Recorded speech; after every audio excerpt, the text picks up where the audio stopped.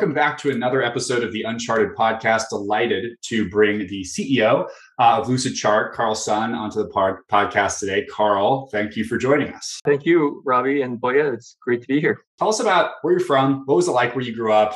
What were your parents doing? Did you have any siblings? Kind of the origin story. Yeah, thanks for the question. So I grew up in Michigan, Detroit area, suburb of Detroit.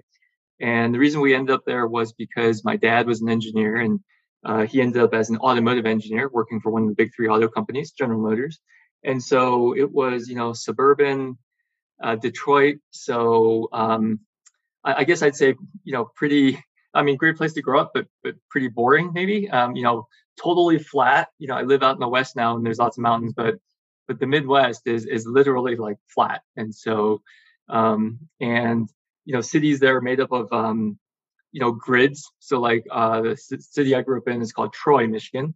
Great place growing up. I did live for a year when I was younger in China. So my parents, both emigrated to the U.S. first they were in mainland China, then they went to Taiwan and went to school in Taiwan, and then came to the U.S. later as graduate students.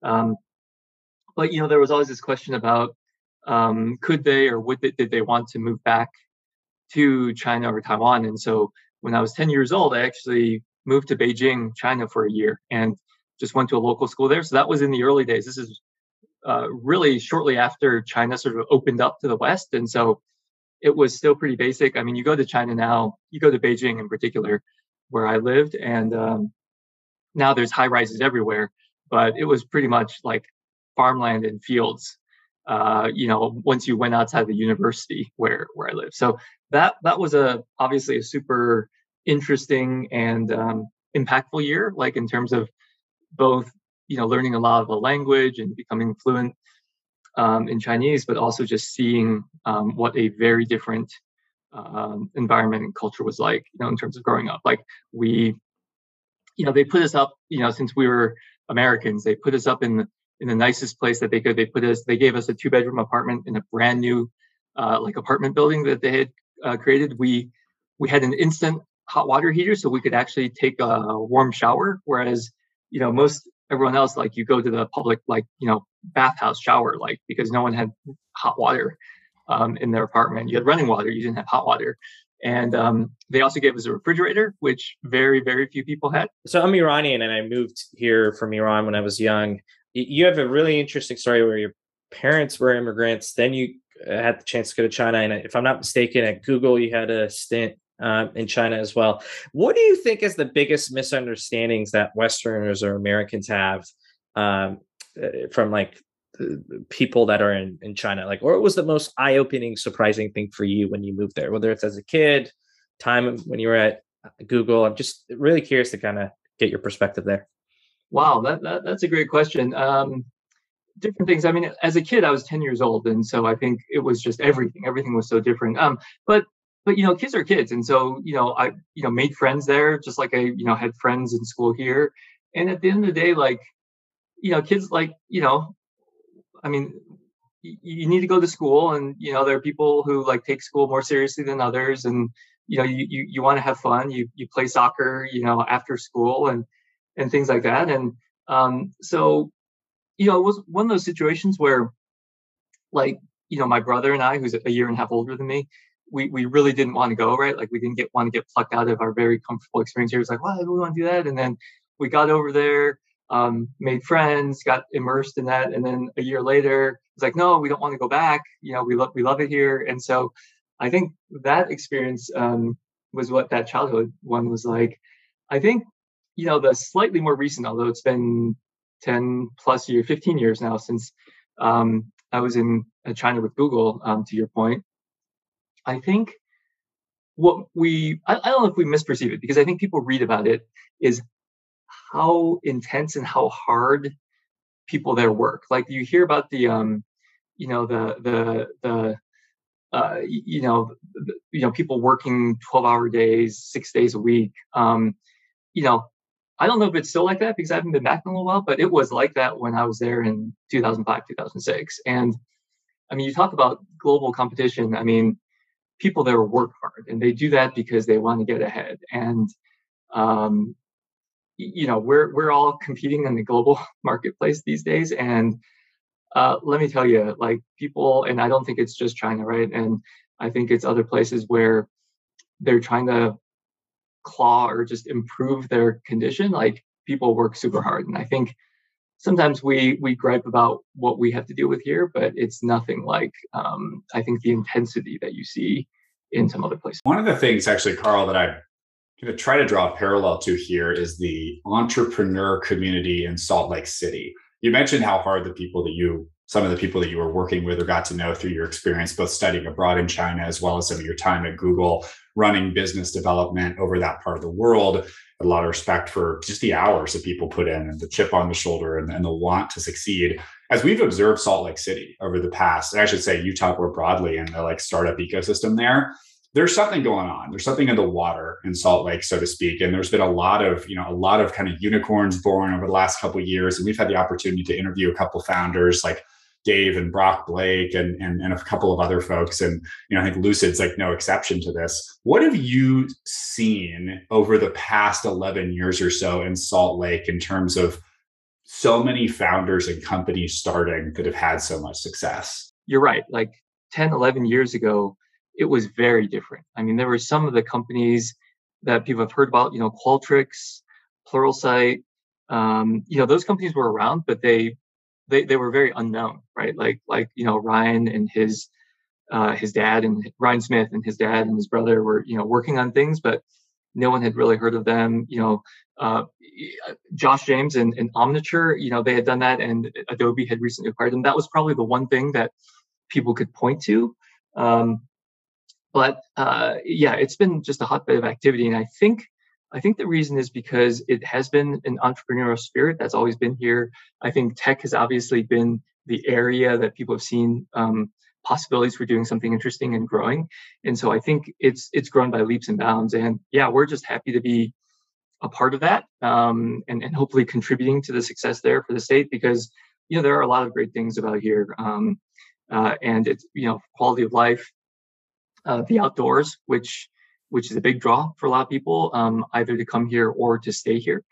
And, everything from, housing and, availability and affordability, although both traffic and housing are getting more challenging as Utah gets discovered a little bit. I'm going to paraphrase to the listeners really quickly your background, because I think it's really interesting. And to give some context to the question I want to ask. You go become an attorney. At some point, you join Google, have a lot of success there over a long period of time. And then you jump into entrepreneurship with Lucid. And the question I'm trying to ask, because when you were about to start Lucid, Carl, and go fundraising, and this is inspired by Wesley Chan, one of your early investors, in terms of his post, I have a feeling that a lot of the things you were doing were out of the ordinary. Maybe now they're much more common, but scaling the team out of Utah, going after potentially at that time a niche solution that maybe the addressable market wasn't really clear. Am I correct that maybe fundraising wasn't the easiest thing as you guys were starting off? Is that it? Yeah, you're definitely right there, Playa. And a lot of love for Wesley and a few others, and gratitude for believing in us. You're right. I had, you mentioned I'd worked at Google. I had been a lawyer in the Bay Area, and so that was where most of my contacts had been. And I'd moved to Utah, right? And so I didn't know a lot of people here. And so when we went fundraising, it was back to that network out in California. So this was angels and seed investors. And you're right. You won't believe the number of people that said, hey, what you're going after with Lucid Chart, which my co-founder had built. It's such a small, narrow niche area. Like I don't think it's fundable. Like you're not going to succeed. And that area is actually larger than most people think. But this idea of visual thinking and visual collaboration is huge, and I think people are realizing that now. And so there was a little bit of chip on their shoulders. They said we want to prove people wrong, and you're right. Like Utah was pretty sleepy back in the day, and so people said, you can't succeed there, or at least they said, well, we can't help you there because our networks are here in the Bay Area, and so we'd like you to move to the Bay Area. And there were a couple of funds who were interested in investing, but they said, one of the requirements would be, we want you to move here. And Ben and myself, like, from a personal perspective, we were happy where we were in Utah, and so that wasn't in the cards. And so, that didn't make sense. In fact, we even sort of got invited to join one of the first iterations of Y Combinator, when obviously they were big. A big platform for kicking you off and helping you succeed. And it was a hard decision, but I think we decided that, hey, we're going to try to build this here. So yeah, it was a little bit of a leap of faith on our part. I think we also saw the possibilities for being here, and so that's why we said to do it the way we did. Yeah, and I'm just curious if someone's listening to this and they're going through something similar, right? And I know times are different. People are probably much more welcoming, but people will always have their objections. From your experience, did you find success in trying to convince people out of there and like trying to challenge them a little and try getting them to kind of change their mind? Or did you find success in just saying, okay, no problem, let's move on to the next one? For the people who were willing to have a discussion, I think challenging them and asking, I think most investors will tell you that at the end of the day, they believe and invest in people. And so I think building that relationship and challenging people and saying, hey, I think you've gotten to know me and our team a little bit. And do you believe that we can do this? Because we do.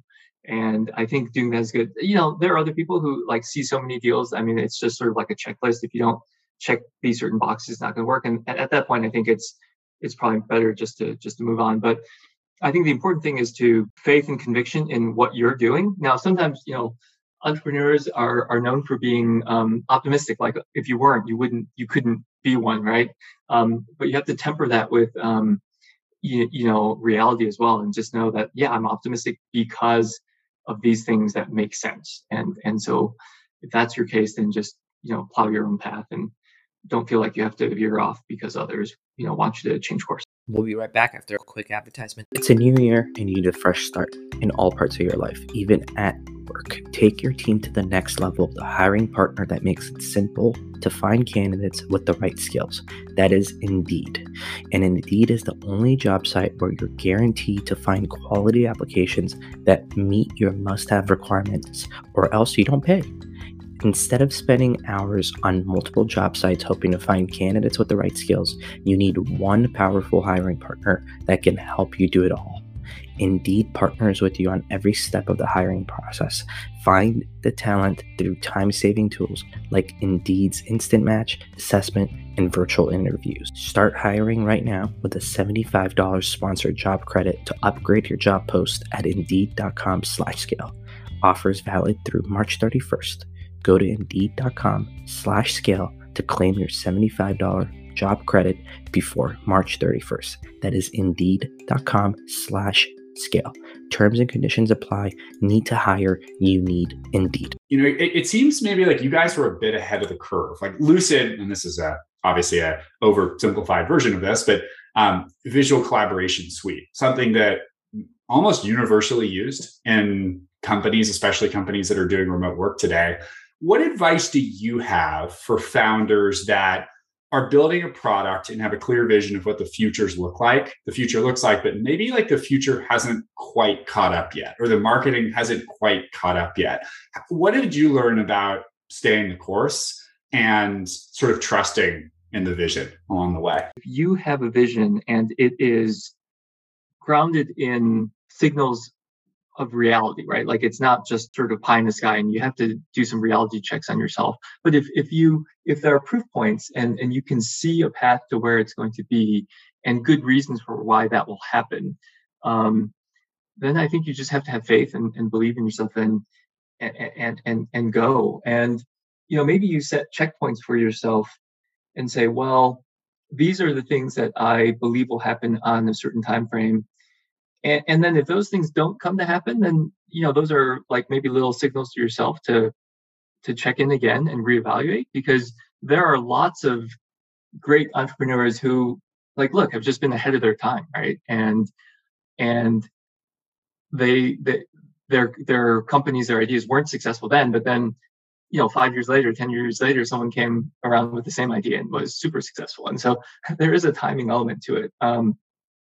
And in our case, I think we've just been fortunate because, we took a step at a time. We knew with Lucidchart, Ben had built something that he needed himself and others needed. So when I met him, he had already signed up several thousand users. He already had some people paying him. And so clearly there was already a market need. Now that was a much smaller part of the broad vision that we have now for visual collaboration, but it was something that at the time was ready. And so that's where we leaned in. And over time, I think to your point, Robbie, visual collaboration, especially over the last year and a half, right, 2 years with COVID and what's happened has really come to the forefront. And so there's a little bit of luck involved. And certainly I feel like we've been doing good work for a long time. We've been around for 10, 11 years now, but also happen to be at the right place at the right time. Your answer is just like the perfect transition to my next question that I wanted to ask, which is most folks I asked before doing this interview in my research, Carl, described you as a people person, very humble, very grounded. So it's a two-part question. One, I'm curious, where does that come from? Was that something just naturally, maybe from your family or something, or was it a muscle that you had to build over the years? But my more important question, a lot of listeners are leaders or execs or founders. And one of the things I admired about Lucid is that Z folks have now scaled to many hundreds, thousands of individuals around the world. Like some of those values that embody Lucid as well. So they've kind of trickled down. So I'm curious, how have you made sure that doesn't get lost as you guys continue to scale? Thanks for the kind word. I guess, who I am. I mean, I obviously attribute a lot to my upbringing and my parents and how they raised us, and obviously very thankful and grateful for them. And so I think they always taught us to work hard and, don't think that, even if you have some success, don't think that it's all because of you. Just realize all the things that have gone into that. Maybe a little bit of luck, a lot of hard work. And I think, that's been the case for how we think of, what we've accomplished. Like, we've grown a lot, but there's a lot left to do. So we're not getting too enamored of what we've done already. On the people side, listen, I think I learned a great lesson at Google. I was fortunate enough to join Google when it was still pretty small. It was like about 550 people, which I didn't think was small at the time, but in retrospect, that was very early. And, at the time, there were a lot of search engines for those of you who are listeners who may have been around back in 2000, 2001, 2002. Lots of search engines. Google was just like the next one after AltaVista and after Inktomi and after Lycos and all that. And the thing that really attracted me when I went there was like when I went to interview, I was just amazed at the quality of the people who were there. And I said, hey, I want to work with this group of people. And so that definitely carried over. And I think we've tried to build that here at Lucid as well, which is just a great team of people who are passionate and excellent at what they do. Also good people who you love to spend time with. You're right. As it gets larger, it gets harder because, it gets harder to know everyone, or if possible to know everyone in the company at least more than superficially. And so it has come down. When we were about 75 people, we actually sat down and put down our core values. And I think every company talks about, having values and core values. But what we sought to do, and this was like a team of about 15 of us at the time, we looked inward and said, what defines like the company today?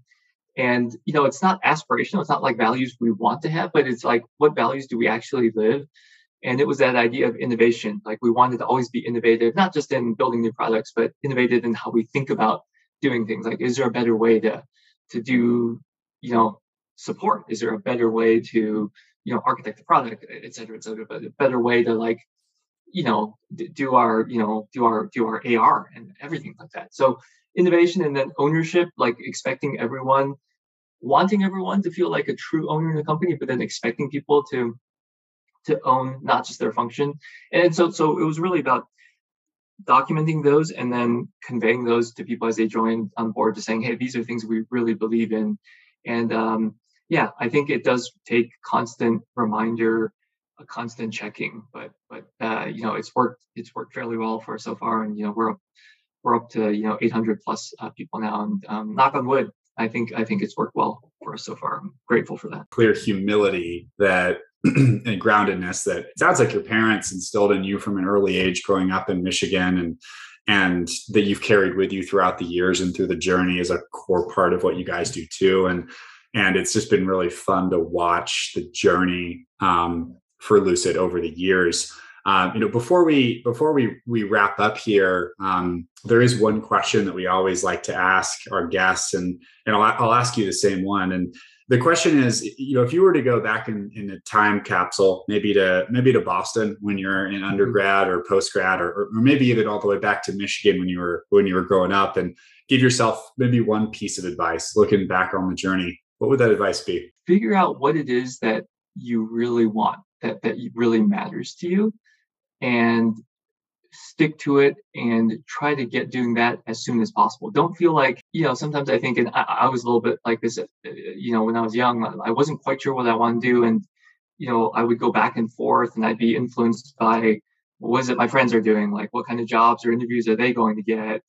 But figure out what it is that drives you and go after that on like a direct line path. Don't feel like, well, I've got to do X before I can do Y, before I can do Z, and then I'll be able to do the thing I really want to do, right? Like figure out what it is and go for it as soon as possible, and don't compromise, don't sell yourself short. Awesome advice. And I think that's if I've ever heard of a pitch for our podcast and sort of charting your own path in life, I think that's maybe the best piece of advice that I've heard around the theme of our show too. So Carl, I can't thank you enough on behalf of Pooya and I and all of our listeners for coming on board, sharing your story. We're going to put some links to your kind of personal LinkedIn and social media profiles, as well as Lucid, in the show notes. And we hope you have a great holiday with your family. Thanks again for coming on. Yeah, thank you, Robbie and Pooya, and likewise, happy holidays to you as well. And thanks for taking the time to chat. It's a new year and you need a fresh start in all parts of your life, even at work. Take your team to the next level with a hiring partner that makes it simple to find candidates with the right skills. That is Indeed. And Indeed is the only job site where you're guaranteed to find quality applications that meet your must-have requirements, or else you don't pay. Instead of spending hours on multiple job sites hoping to find candidates with the right skills, you need one powerful hiring partner that can help you do it all. Indeed partners with you on every step of the hiring process. Find the talent through time-saving tools like Indeed's Instant Match, assessment, and virtual interviews. Start hiring right now with a $75 sponsored job credit to upgrade your job post at Indeed.com/scale. Offers valid through March 31st. Go to Indeed.com/scale to claim your $75 job credit before March 31st. That is Indeed.com/scale. Terms and conditions apply. Need to hire? You need Indeed.